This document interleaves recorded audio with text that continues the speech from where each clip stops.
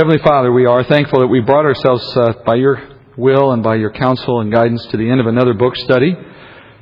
Father, we count these down not as a matter of pride or personal accomplishment, Father, but as a guide, as a marker for faithfulness and for diligence, as a way of encouraging ourselves and others to stay with a constant and disciplined study of your Word. For we know, Father, that's how you have instructed us to approach it. That's why you gave it to us. That's why you tell us that we should meditate on it, and that you will bless those who would listen.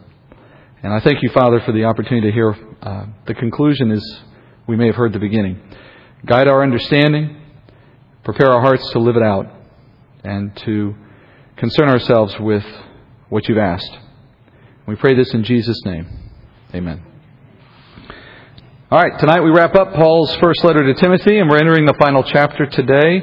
Last week in chapter 5, we saw Timothy getting direction on how to handle difficult political issues in the body of Christ, how to care for widows, how to handle that need without letting the charity become an opportunity for abuse, and then how to show proper respect and honor to the elders of the church so long as they were serving well. But then at the same time being able to correct them, even though Timothy's young age might have made that a difficult task.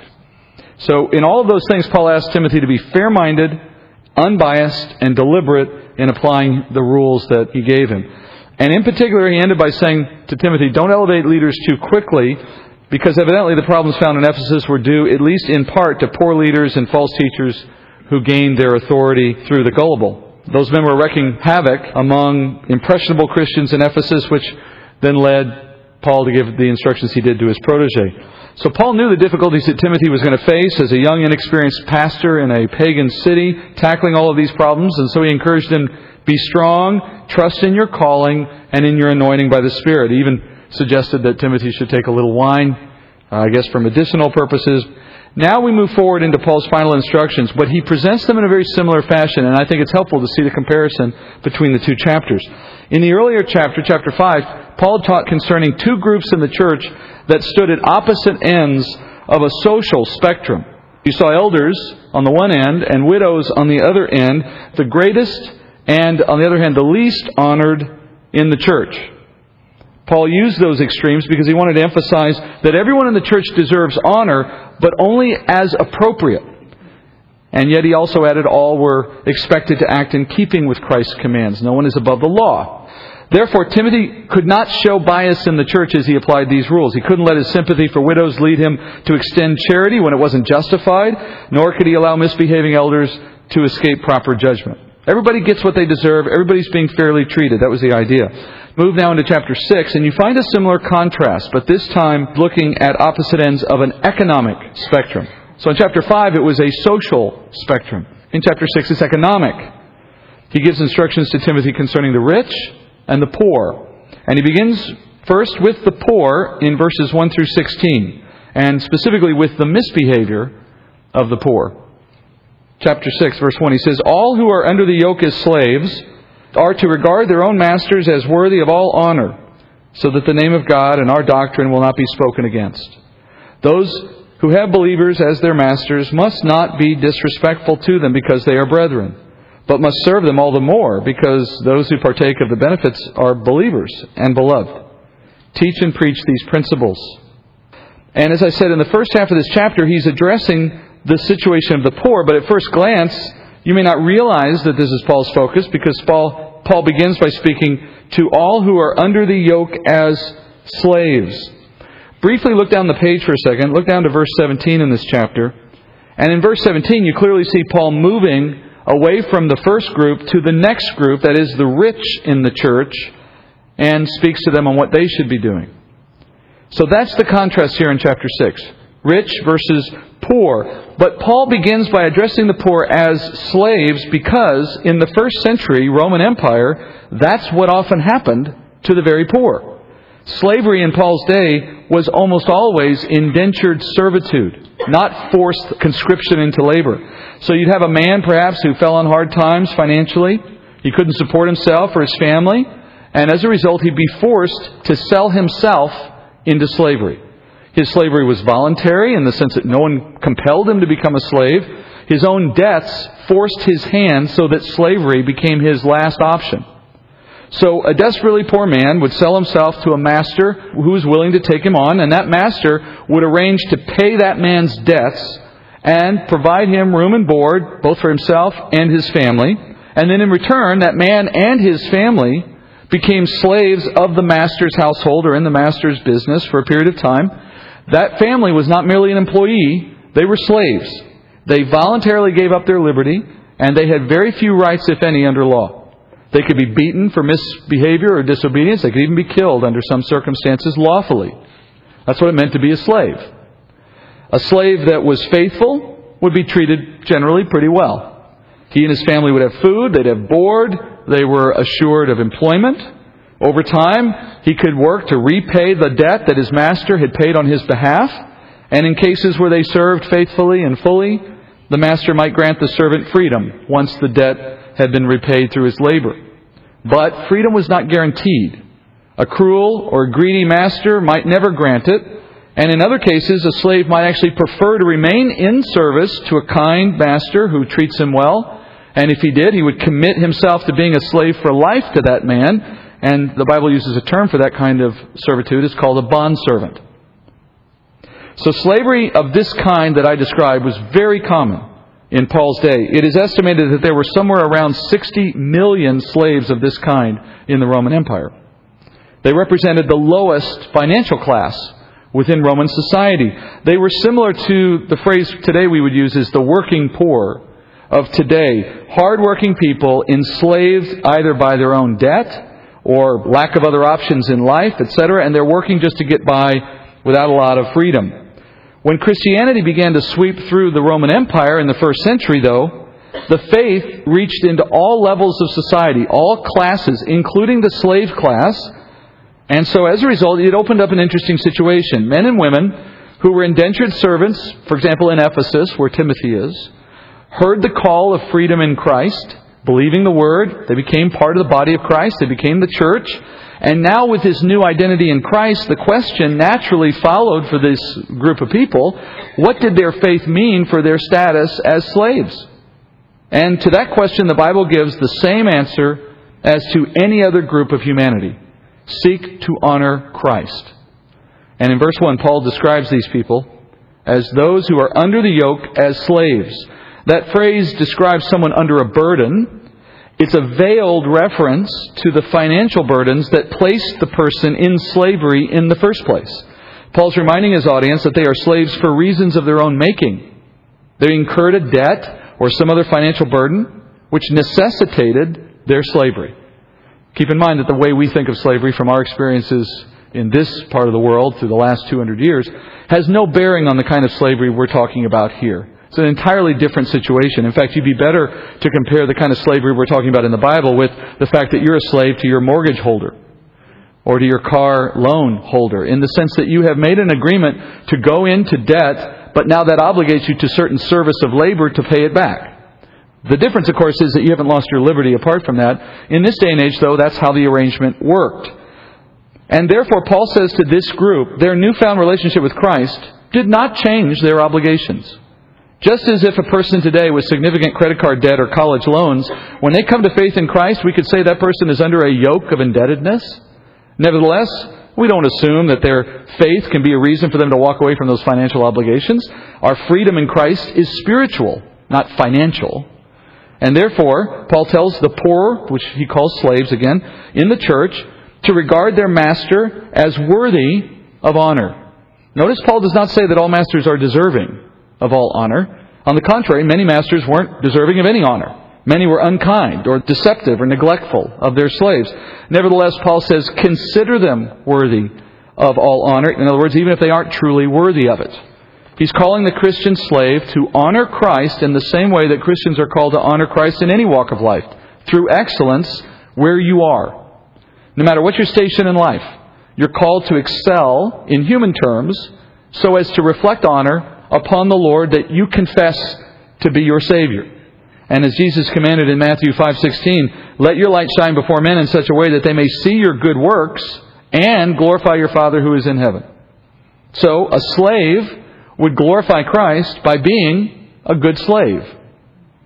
And the worse the treatment for that slave, the worse treatment they receive from their master, the more opportunity they have to glorify Christ by honoring that master. The world thinks in an opposite way. The world assumes, well, you only show honor where it's due. And a Christian, and particularly a slave, when they choose to show honor to even unworthy masters, that would bring that much more praise upon Christ, because it becomes evident that they are willing to extend honor even when it's not due. Furthermore, Paul tells slaves not to show disrespect to their master if their master is a believer. This is a particularly difficult problem in the early church. Often you would find the master coming to faith first, and by his influence, many of his own slaves in his household might also come to faith. Ironically, the master would become the evangelist of his own slaves. And thereafter, you have believing slaves who begin, in some cases, to expect that their believing master would show favor on them on account of their shared faith. So perhaps they expect freedom or easier work assignments, or perhaps they just assume they can neglect their duties without fear of retribution, for we're all now part of the body of Christ, right? Paul corrects this misconception in verse 2. He orders believing slaves to serve their believing master all the more, he says.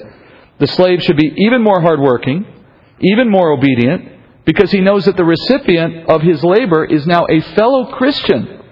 So that means knowing that you serve a fellow member of the body should motivate you to be better at your work, not to take liberties against that person. Remember, the slave was usually there because he made a financial agreement, not by force. So that person had no reason to expect his master to forego his reasonable service under the agreement, no more than you might expect your banker to forgive your mortgage merely because you both attend the same church. It's the same idea. Today, this kind of indentured servant relationship is much rarer, though not altogether gone. You still see it in some cultures. Nevertheless, you can find other situations in our culture that closely match the one that Paul is addressing here. For example, besides the comparisons of paying off debt, which I already mentioned, there are other ones. If you work for a harsh boss, you should regard him or her as worthy of honor, for the same reason that Paul just told slaves to honor their masters. Remember Christ himself, he submitted to undeserved harsh treatment to bring you and me into heaven. So how can we complain if the Lord is asking us to endure a little harsh treatment at work or at school for the sake of his glory? Or what if you work for a believing boss? You can't let your shared faith become opportunity to be less reliable, to be less honorable. Come in a little late, but assume he's going to let you go because, by the way, we're both Christian, right? On the contrary, you're supposed to strive all the more to bless that person who oversees your work so that you can be a blessing to them as a believer. Similarly, those who are in military service or under some other constraints in their life, you should not assume that your faith gives you cause to avoid the responsibilities that you freely or otherwise took on. On the contrary, get more faithful, be more committed, honor Christ. And Paul ends verse 2 repeating his command to Timothy to teach and preach these principles. He's reiterating this command because it's evident the church in Ephesus was struggling with a kind of rebellion on the part of believing slaves. We know Ephesus would have had many slaves within that city. It was a very rich city, very prosperous city, and of course, money attracts, right? So a city with a lot of rich people is a city looking for a lot of poor people to work in service to the wealthy. And it was very much then a city of the haves and the have-nots. And as Paul and Timothy worked to bring the gospel to the city, many of those slaves would have entered into the faith along with some of their wealthy masters. And if you look at some of Paul's other letters, like, for example, 1 Corinthians, Paul says the Lord was intentionally drawing poor believers disproportionately into the church. He told Corinth that not many of you were noble, not many of you were mighty, because he says the Lord was choosing those of lesser status over those of higher status intentionally, so as to shame the wisdom, the nobility and the like of the unbelieving world. So knowing the Lord works in similar ways in general, it's reasonable for us to assume that the church in Ephesus would have had this shared kind of low-class demographic, disproportionately more poor people, and therefore it's likely that the church that Timothy oversaw had a fairly high percentage of slaves in it. And all of those slaves, and we could just say for our sake, all of the poor entering into the church had led at least some, it appears, to think that they could shed their shackles and expect the church to fund their new lifestyle. They don't have to worry anymore about being slaves, much like the younger widows from chapter 5 who felt that their faith was a means of escaping their situation in this case escaping slavery and poverty. The slaves apparently were arguing that God wanted them to be free, wanted them to be wealthy. It was the ancient version of the prosperity gospel that has decimated so much of the church today. That false doctrine has been around the church for a long time. And the tactics of false teachers may have changed over the centuries since the times of Ephesus, but the underlying deception has never changed. At its heart, that misteaching confuses the physical gains that are claimed by the false teachers for the spiritual gains that the Bible does promise. It confuses one for the other. So false teachers will point to verses in Scripture that say that Christ is promising us riches and promising us freedom. And then they'll twist the meaning of those verses out of context to say that, you see, God is promising us earthly riches, earthly freedom. When in reality, in context, those verses are very clearly speaking of heavenly, eternal riches and freedom from sin and condemnation. And so Paul tells Timothy how to deal with what we could call today prosperity teaching. To that, Paul says in verse 3, if anyone advocates a different doctrine and does not agree with sound words, those of our Lord Jesus Christ, and with the doctrine conforming to godliness, he is conceited and understands nothing. But he has a morbid interest in controversial questions and disputes about words, out of which arise envy, strife, abusive language, evil suspicions, and constant friction between men of depraved mind and deprived of the truth, who suppose that godliness is a means of gain. Paul says someone who would teach a doctrine contrary to what he just taught on slavery and poverty, they are acting against sound words, against the commandments of Jesus, and against godliness. Three different things. First, they are acting against sound words. Literally, the words in Greek there mean a healthy message. But today you might just say common sense. So it's an understanding of something that is self-evidently contrary to common sense. So to teach that slaves, for example, should expect their masters to release them merely because they became Christian, that is self-evidently nonsense. It doesn't pass the common sense test. It's not sound words.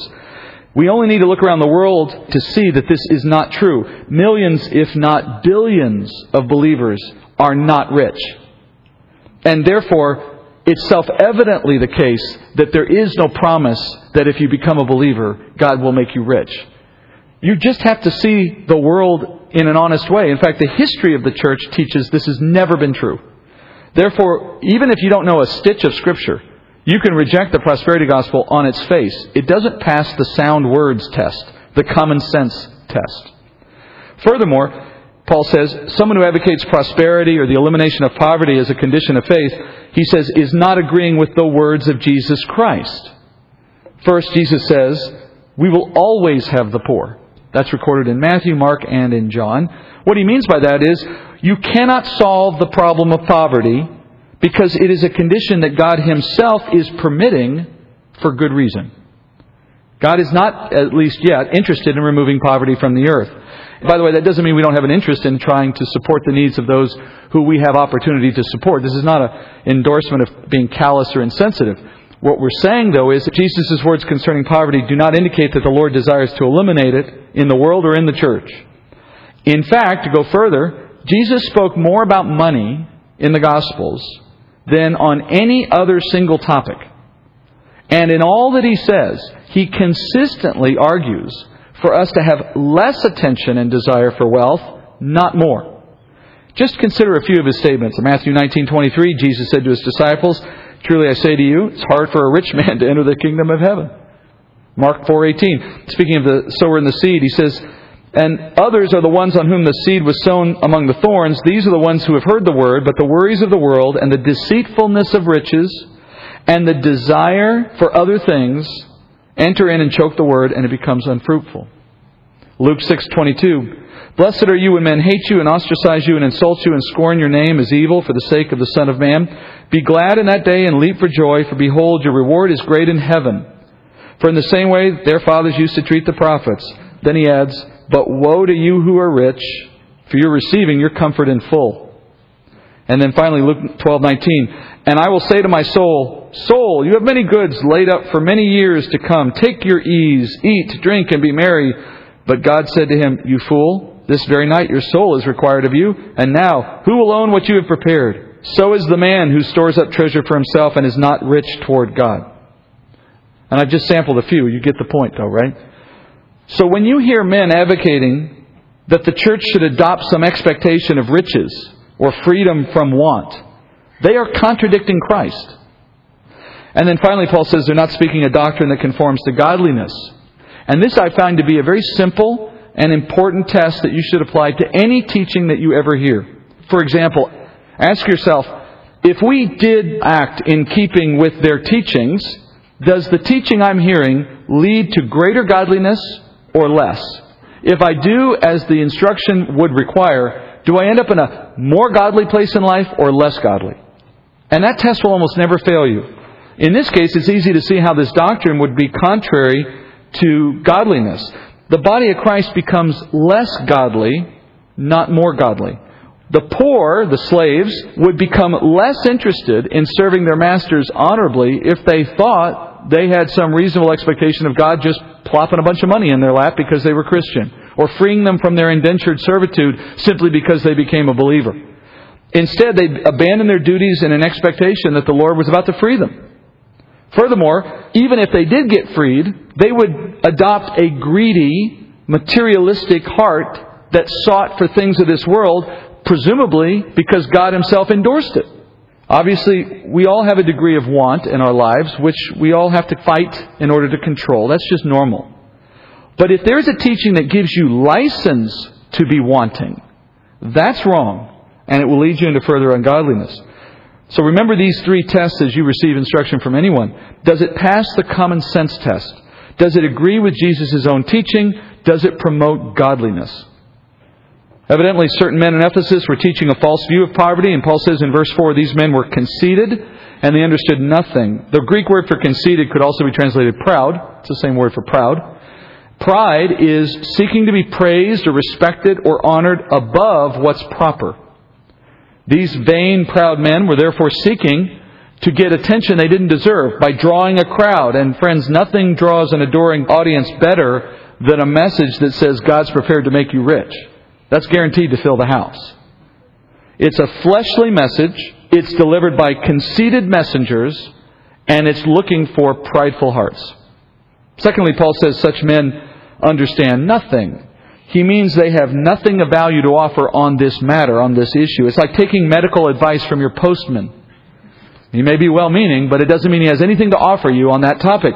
Because a teacher who advocates for something that doesn't pass the common sense test, it is self-evidently wrong and, I should add, obviously contradictory to Scripture. Anyone who's advocating for that kind of stuff, they're proving themselves to be willfully deceptive. They're not merely mistaken. They're not just confused. They are purposely deceiving an audience. Paul says they have a morbid interest in controversial questions and disputes about words. The Greek translated morbid interest, it means an unhealthy desire. In other words, they don't have your best interests at heart. They have only their own interests at heart, an unhealthy desire. And they're filled, Paul says, with envy and strife and abusive language, evil suspicions, constant friction. So clearly these men are ungodly. They're interested in controversy. Why would they be interested in controversy? It draws attention. Like the way a fight on a school playground always draws an audience, well, these men are seeking to be sensational, provocative. If you've had occasion for whatever reason to watch some of what goes on today in this arena, this prosperity gospel false teaching, you can catch it on TV, I'm sure, or maybe even in the city, then you know exactly what I'm talking about. They're showmen. They look to be provocative. They look to say things from the stage that shocks you a little bit. They will use, as Paul said, abusive language to silence their critics or to shock their audience. He says they're filled with the very same envy that they are inspiring in their own audience. And they raise evil suspicions against any who oppose them. And Paul says these teachers seek to create friction between men of depraved mind who are deprived of truth. This reminds me of a story my father told me about his early days when he was in the Navy years ago, before he was married. He was a naval officer stationed on a U.S. aircraft carrier in the South Pacific, and his roommate that he had to bunk with was a Marine officer. And whenever the ship would dock in a foreign port, they would go ashore, the two of them, and they would visit the bars, like sailors do. They would visit the bars in the cities of these foreign ports, and after they go into a bar and drink a few beers, the Marine, my dad's buddy, would intentionally pick a fight with some stranger in the bar. once they had the entire bar embroiled in a fist fight, my dad and the Marine would get down on their hands and knees and crawl out unnoticed, only to visit another bar and start the whole process over again. That's an example of conceited men with morbid interests in disputes, creating friction between men who are depraved and deprived of the truth. Now, why would anybody do such a thing? Well, because the thrill of it, I guess, because it feeds the pride and the ego, but ultimately, it's because it's a means to gain. Notice Paul says that they do all of these things. They see godliness, in the case of the false teachers, as a means of gain. And when Paul says godliness here, he's using the term sarcastically, obviously. Obviously, these men are far from godliness, as Paul explained, but they seek the appearance of godliness to gain a following so that they can profit from that following. In my father's case, he profited by avoiding paying his bar tab as he escaped during the melee. In the case of the teachers in Ephesus, they probably extracted money from their followers in much the same way that prosperity heretics do today. They encourage their followers to show their appreciation for the message of riches by donating to the ministry. I always find it just incredibly ironic that people think they can become rich by giving their money to people who promise them riches. And so as long as money has existed, evil men have sought ways to take it away from gullible people. So to contradict this wrong teaching, Paul then explains the proper perspective on wealth, but he's explaining it to the poor. He's trying to help the poor understand wealth properly.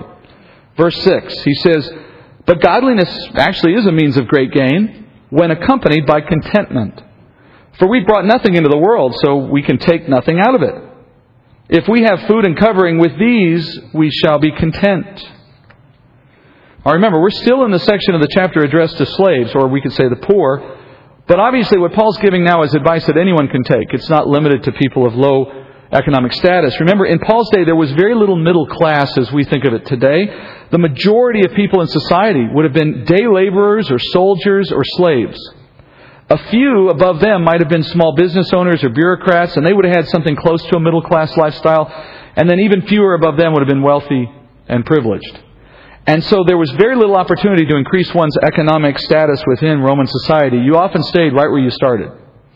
So what Paul's doing is giving advice that's appropriate for anyone who isn't at the top echelon of society. That top group he addresses later. And he says, for us, godliness can actually be a means of great gain. And now in this case, he's dropped the sarcasm, obviously. He's speaking literally about true godliness. He says, if you pursue godliness according to God's Word, with true hearts, honest intentions, well, there is great gain. But the gain, first and foremost, is spiritual. You're going to gain the blessing of spiritual maturity, which fundamentally is freedom from your own sin and its consequences in your life. So I want you to imagine, if you can for a moment, the joy that would be found in your life if you weren't the victim of your own sin. Where all your desires are aligned with God's heart.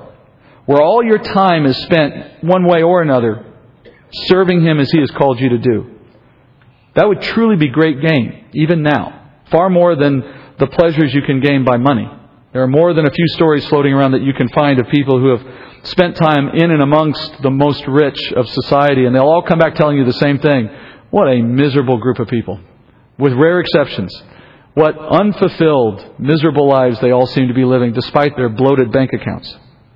But secondly, the Bible teaches that your pursuit of godliness here gives opportunity for great gain, great blessing in the kingdom.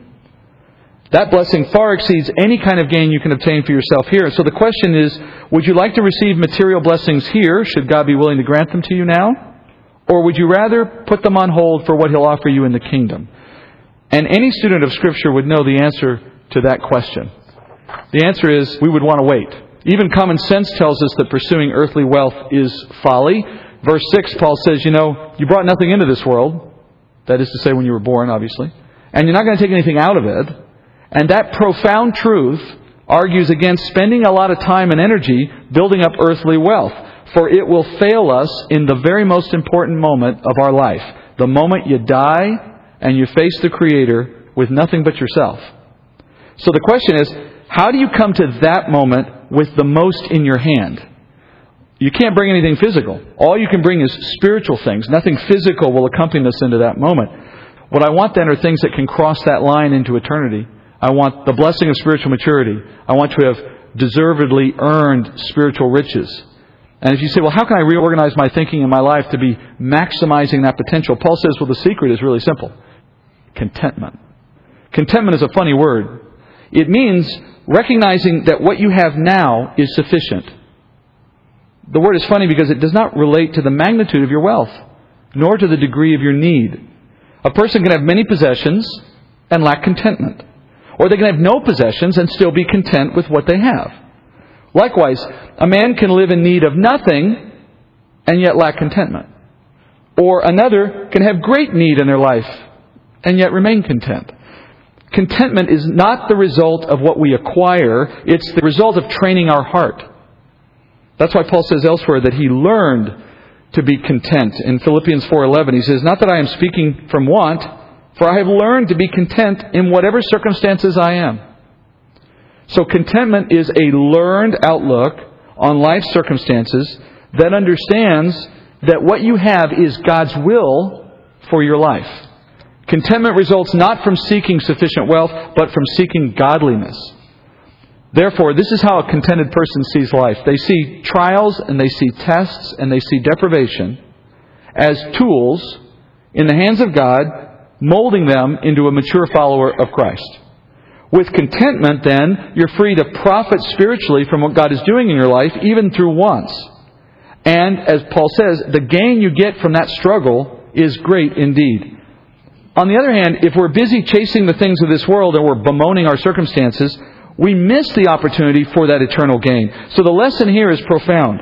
Those who pursue wealth instead of godliness gain neither. And those who pursue godliness instead of wealth gain both. Obviously, we all have needs. So we can't completely ignore a pursuit of material things. The Bible doesn't expect that. God knows you have needs, and so He actually defines here for you what is the minimum you're allowed to go seeking materially. Paul says in verse 8, if you have food and covering, well, then you can be content. The Greek word for covering is simply the same word for clothing. So food and clothing are your minimums. Paul says if you lack food or you lack clothing, well, then naturally no one, including God, expects you to be content under those circumstances. God does not ask that you be content without food. God does not want you to be content being naked. And ladies, this is not biblical support for shopping sprees at the outlet mall. He's talking about the inability to cover yourselves. But if you have food, if you're not starving to death, and if you have something to wear, then the Bible is saying you could be content if you wanted to be, if you could learn it. Does that standard surprise you a little bit? Maybe you would have expected that the minimum might include shelter, or employment, or medical care, or the latest iPhone. There's something we would tell ourselves is the minimum for contentment. The Lord isn't saying you can't have those things. He's saying that you must learn to be content even without them. Because if you learn contentment, then you find less motivation to seek for more. And by setting aside the pursuit of more, you leave more time and energy to pursue godliness, which is always the better pursuit. Jesus said in Matthew 6:31, do not worry then, saying, what will we eat? What will we drink? What will we wear for clothing? For the Gentiles eagerly seek all these things, for your heavenly Father knows that you need all these things. But seek first His kingdom and His righteousness, and notice all these things will be added to you. Jesus emphasized in that example food and clothing only, the same two things that Paul just mentioned. God, He says, will provide for His children at least the minimums necessary for contentment. Everything else you receive, that's icing on the proverbial cake. Meanwhile, spend your time seeking for His kingdom and His righteousness, which is a way of saying seek for godliness, and let all those other things take care of themselves. If you fail to move in this direction, Paul says, you risk a disastrous end to your life. And that's where Paul goes next in verse 9. He says, those who want to get rich, still speaking about the poor now, mind you, anyone other than the highest echelons of our society, those who want to get rich fall into temptation and a snare and many foolish and harmful desires, which plunge men into ruin and destruction. For the love of money is a root of all sorts of evil, and some, by longing for it, have wandered away from the faith and pierced themselves with many griefs. So the opposite of contentment is wanting to get rich. Desire for riches is a seductive mistress. It pulls you into an embrace that's hard to escape once you become entangled. And that desire prepares you to jump at any chance you can to fulfill that dream. And so Paul says you'll fall into temptations. Traps, in other words, set by the enemy.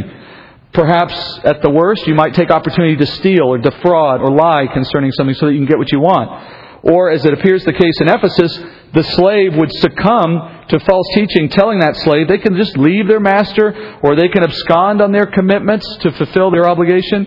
Paul says those are foolish. They're harmful desires that plunge men into ruin. I'm sure we could sit here for hours and come up with our own list of modern versions of the same. The stupid, foolish things people are willing to do because money is so attractive to them. How many internet scams would go nowhere if people had no interest in getting rich? And then Paul issues one of the most quoted and often misquoted verses in the Bible. He says, the love of money is the root of all sorts of evil. Sometimes Paul's thought is truncated to simply be money is the root of all evil. Obviously, the context of 1 Timothy is a discussion of loving money instead of loving God and being content, right? So it's that desire that's the problem, that love of money that leads to the problem. Money, just in and of itself, in the hands of the content or the godly, well, that's a powerful and positive tool that God can put to work.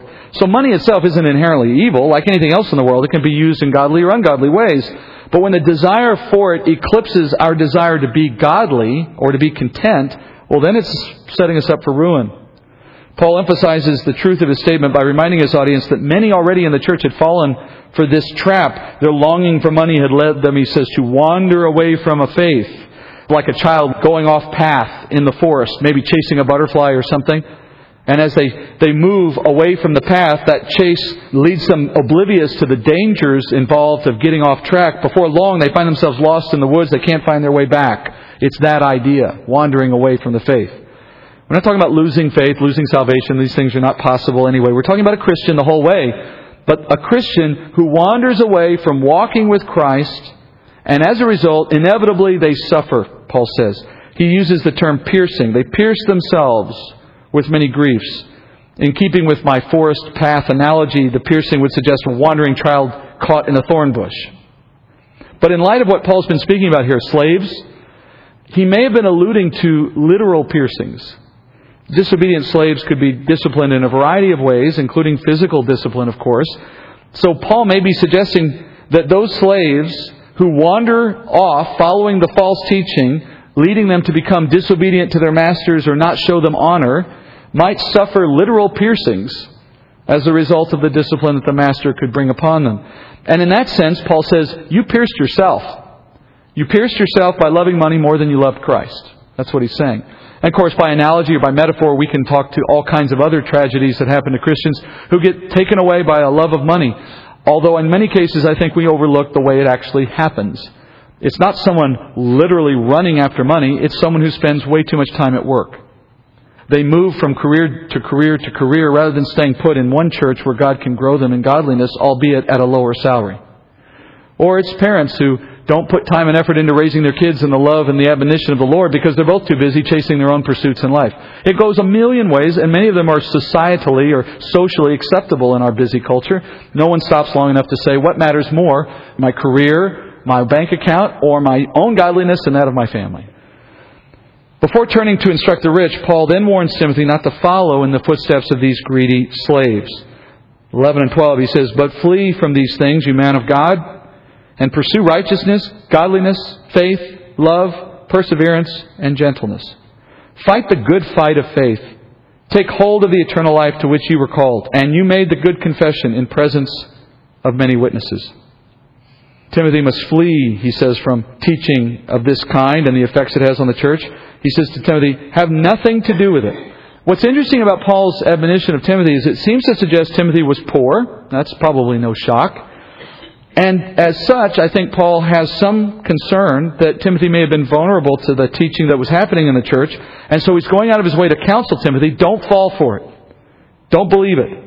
In place of pursuing money, he tells his protege to pursue 6 spiritual goals. He says righteousness. Pursuing righteousness means devoting yourself to knowing Christ more in His Word so that you can walk more closely with Him. That leads naturally to the second goal, which is godliness.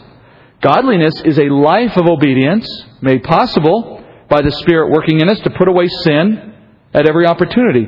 The pursuit of righteousness, of Christ's righteousness in His Word, leads us to a pursuit of our own godliness in obedience to what we learned in the Word. If you just took those first 2 steps, by the way, forget the other 4 for a minute, that's a lifelong challenge all by itself right there. Repeat steps 1 and 2 forever, and you probably wouldn't go too wrong. But also, seek faith and love. Faith is the pursuit of the life of the body of Christ. That is, the faith. The idea is to pursue the faith. So from a pursuit of God's righteousness and your own godliness, then comes the natural desire to share your pursuit with others who are doing the same thing in the community of faith. And within that community, the body of Christ, in other words, you pursue love, both from others and for others in the family of God. You seek for loving relationships, showing love to others, receiving love from others. And then finally, he says, you seek perseverance and gentleness. You seek to persevere in your own life of following Christ among your brothers and sisters. When the flesh or the world or the enemy causes you to stumble, you get right back up. You don't give in. You don't say, woe is me. You don't say, I guess this isn't for me. I can't do it after all. I might as well just quit. You persevere. No setback is cause to stop. And when others in the body of Christ around you fall in their walk, you respond in gentleness. Remembering, hey, we all have weaknesses. Together, we're all pursuing these things to the same eternal gain, and we're all in this together. Paul asked Timothy, fight the good fight. Now, in the context of what we just heard, the fight that Paul is describing is not a fight against the false teachers per se, although clearly there is a fight there as well. It's the fight inside every believer.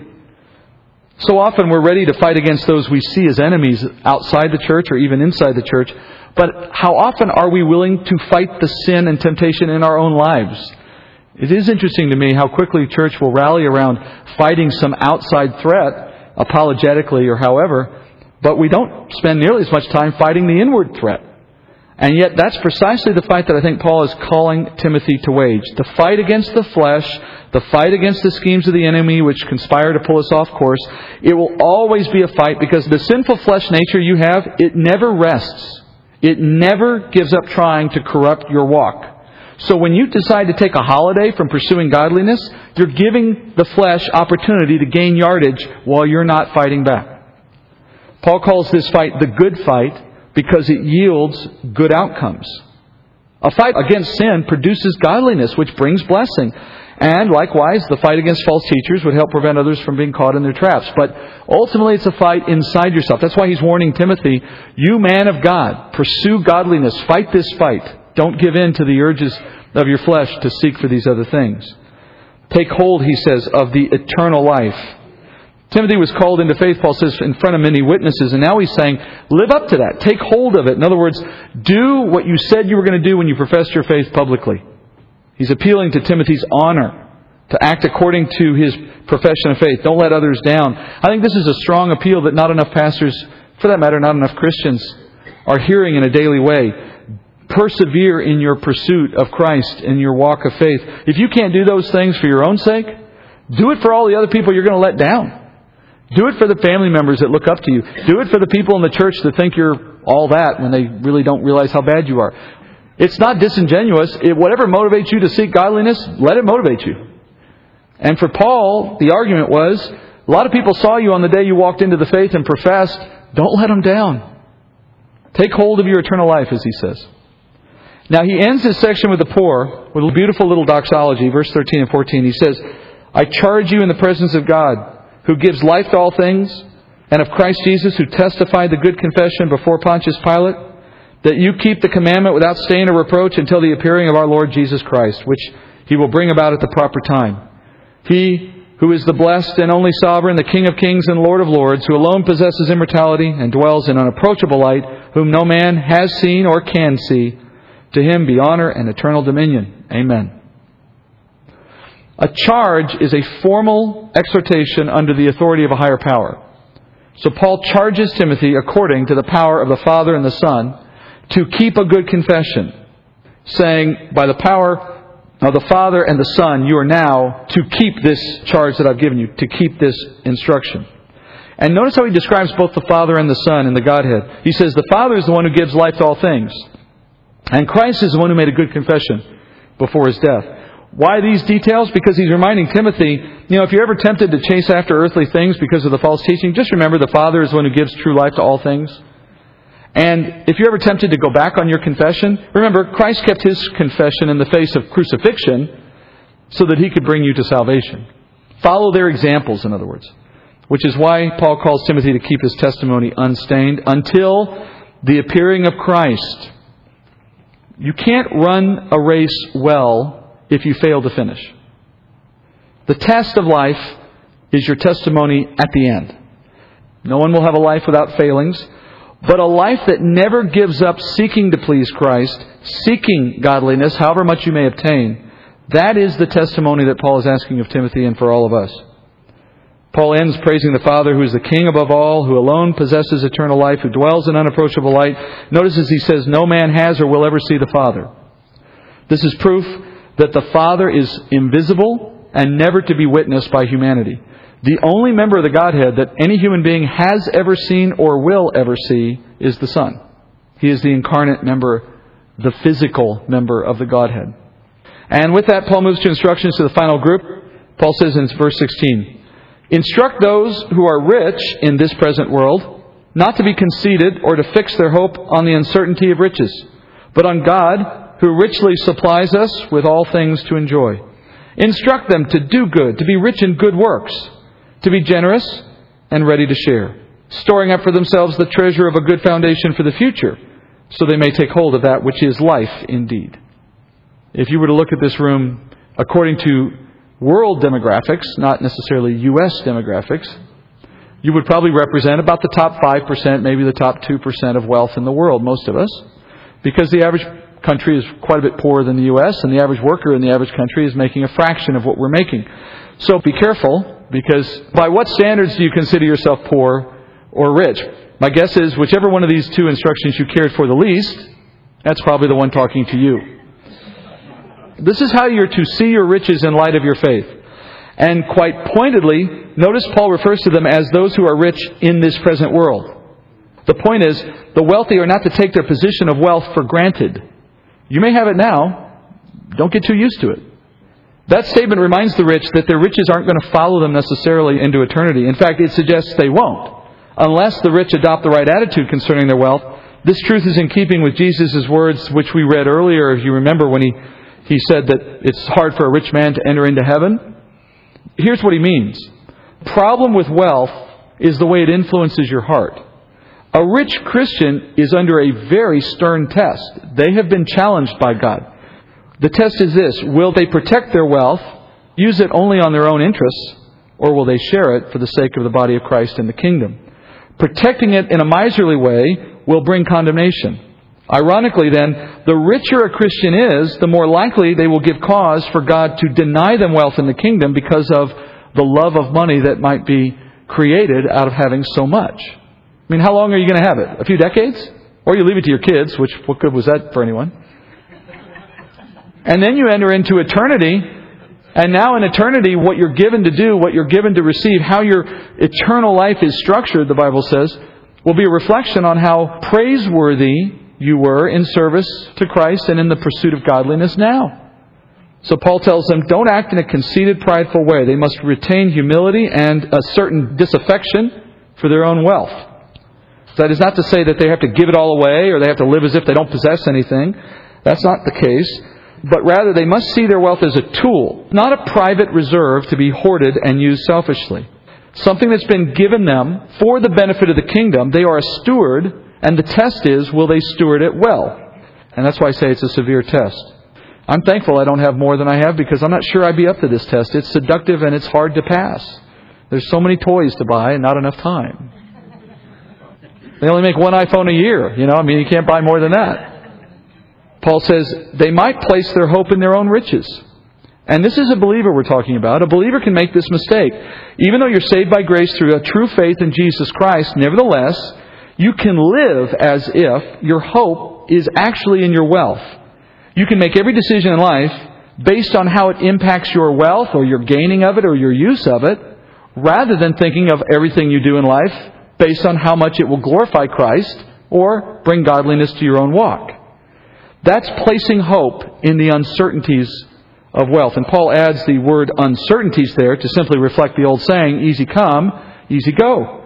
One day you may wake up and find yourself wealthy because of inheritance or because of stock market or because of retirement. And if on that day you begin to fix your hope for the future on that wealth that is now yours, then what will we do when that wealth goes? And the world is filled with stories of wealth that has been made and lost in the same lifetime. I know men who said they've done it multiple times. Didn't you figure it out after the first time? But no, they did it again. And if I talk to those men, and I've talked to a few, none of them ever thought they were going to lose their wealth when they had it. They're not prepared for that outcome. The Lord giveth and the Lord taketh away, Paul says. He supplies us richly with all good things. So the point being, put your hope in the one who supplies, not in the supply He gave you. For if you come to worship the provision instead of the provider, you can expect Him, I think, to remove that provision just to make the point to you that you got off track. So what are the rich to do then, if they have riches? We just said they're not expected to give it all away. You never see that here. And I want to point that out as well for those of you who may be feeling a bit worried now about whether you have too much money. If you do, you should see me. I can help you with that problem. But honestly, if you're concerned with, what is this asking of me? Notice there is no instruction from Paul in anything he says to give up wealth, to impoverish yourself as some act of piety. There's nothing in the Bible that expects that. The rich can be very useful in the body of Christ when they have an eternal perspective. What they are to do, Paul says in verse 18, is to first be rich in good works.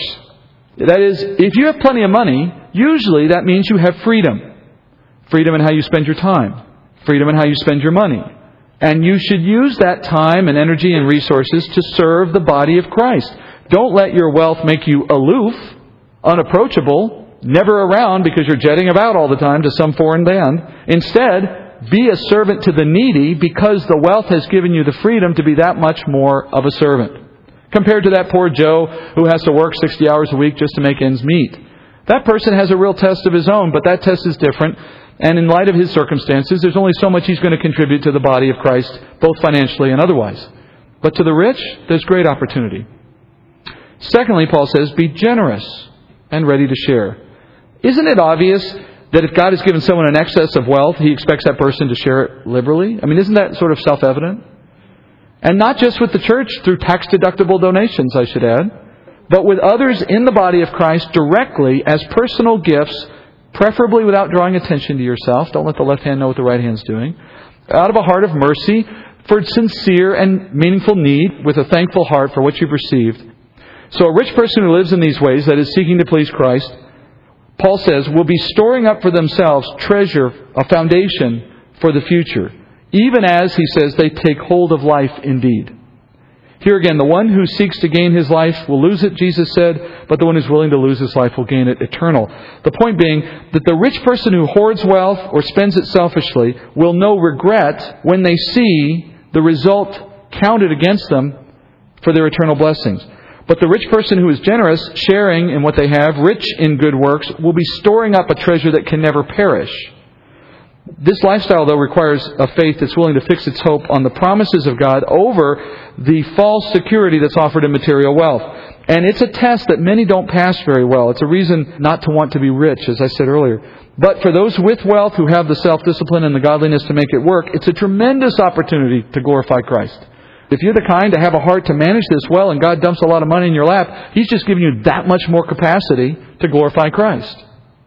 Which Paul says will result in the rich Christian taking hold of life indeed.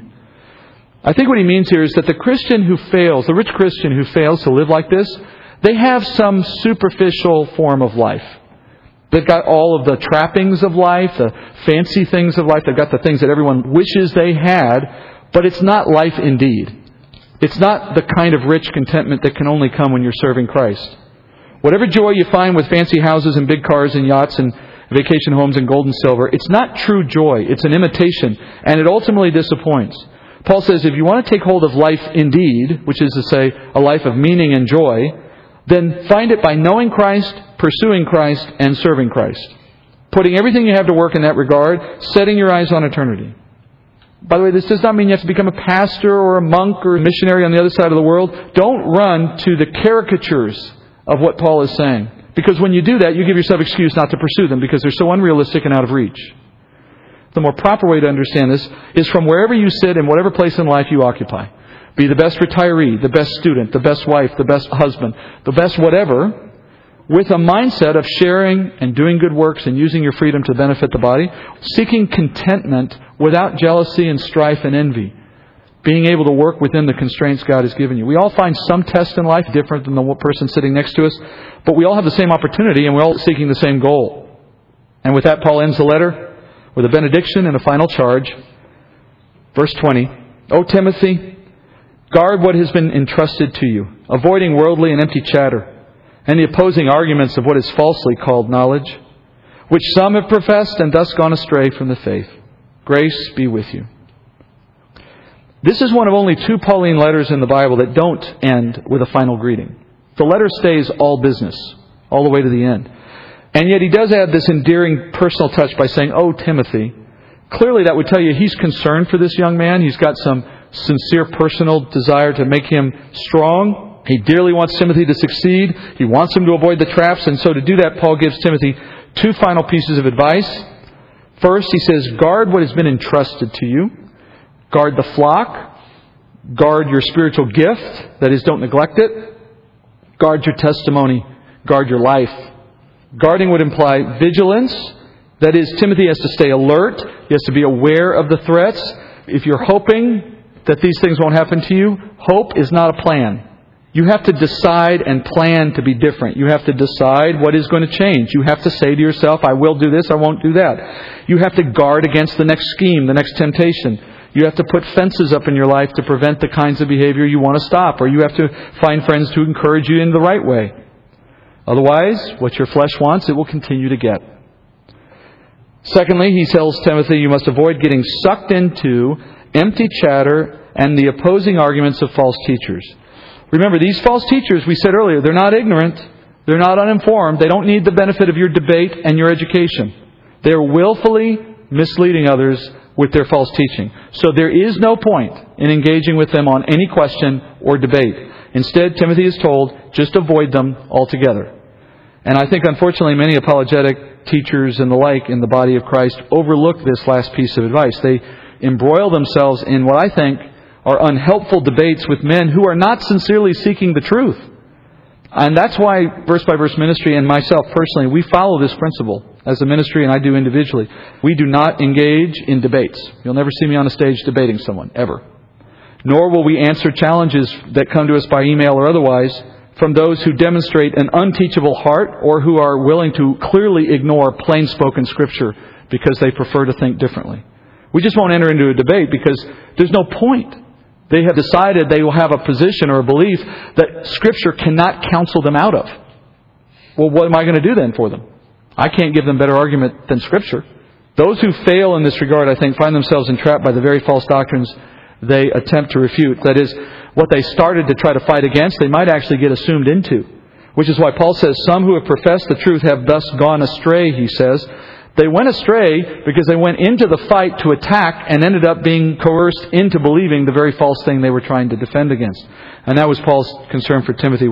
He says, grace to you, that is, by grace you'll stand. And that's how we'll end the letter too, in God's grace.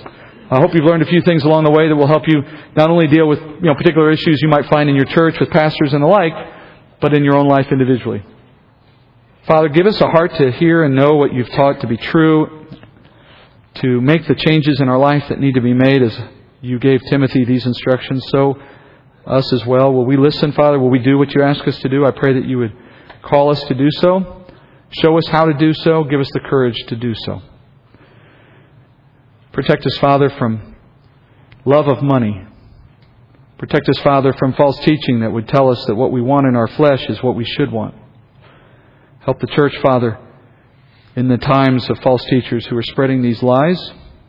And I pray, Father, that in all the men you have appointed over us in spiritual giftings of one kind or another, leadership positions of one kind or another, that you would continue, Father, by your word to encourage as many as you can, as many as you would, so that the church can be held in the care of godliness, of men who care more about you than they do about this world.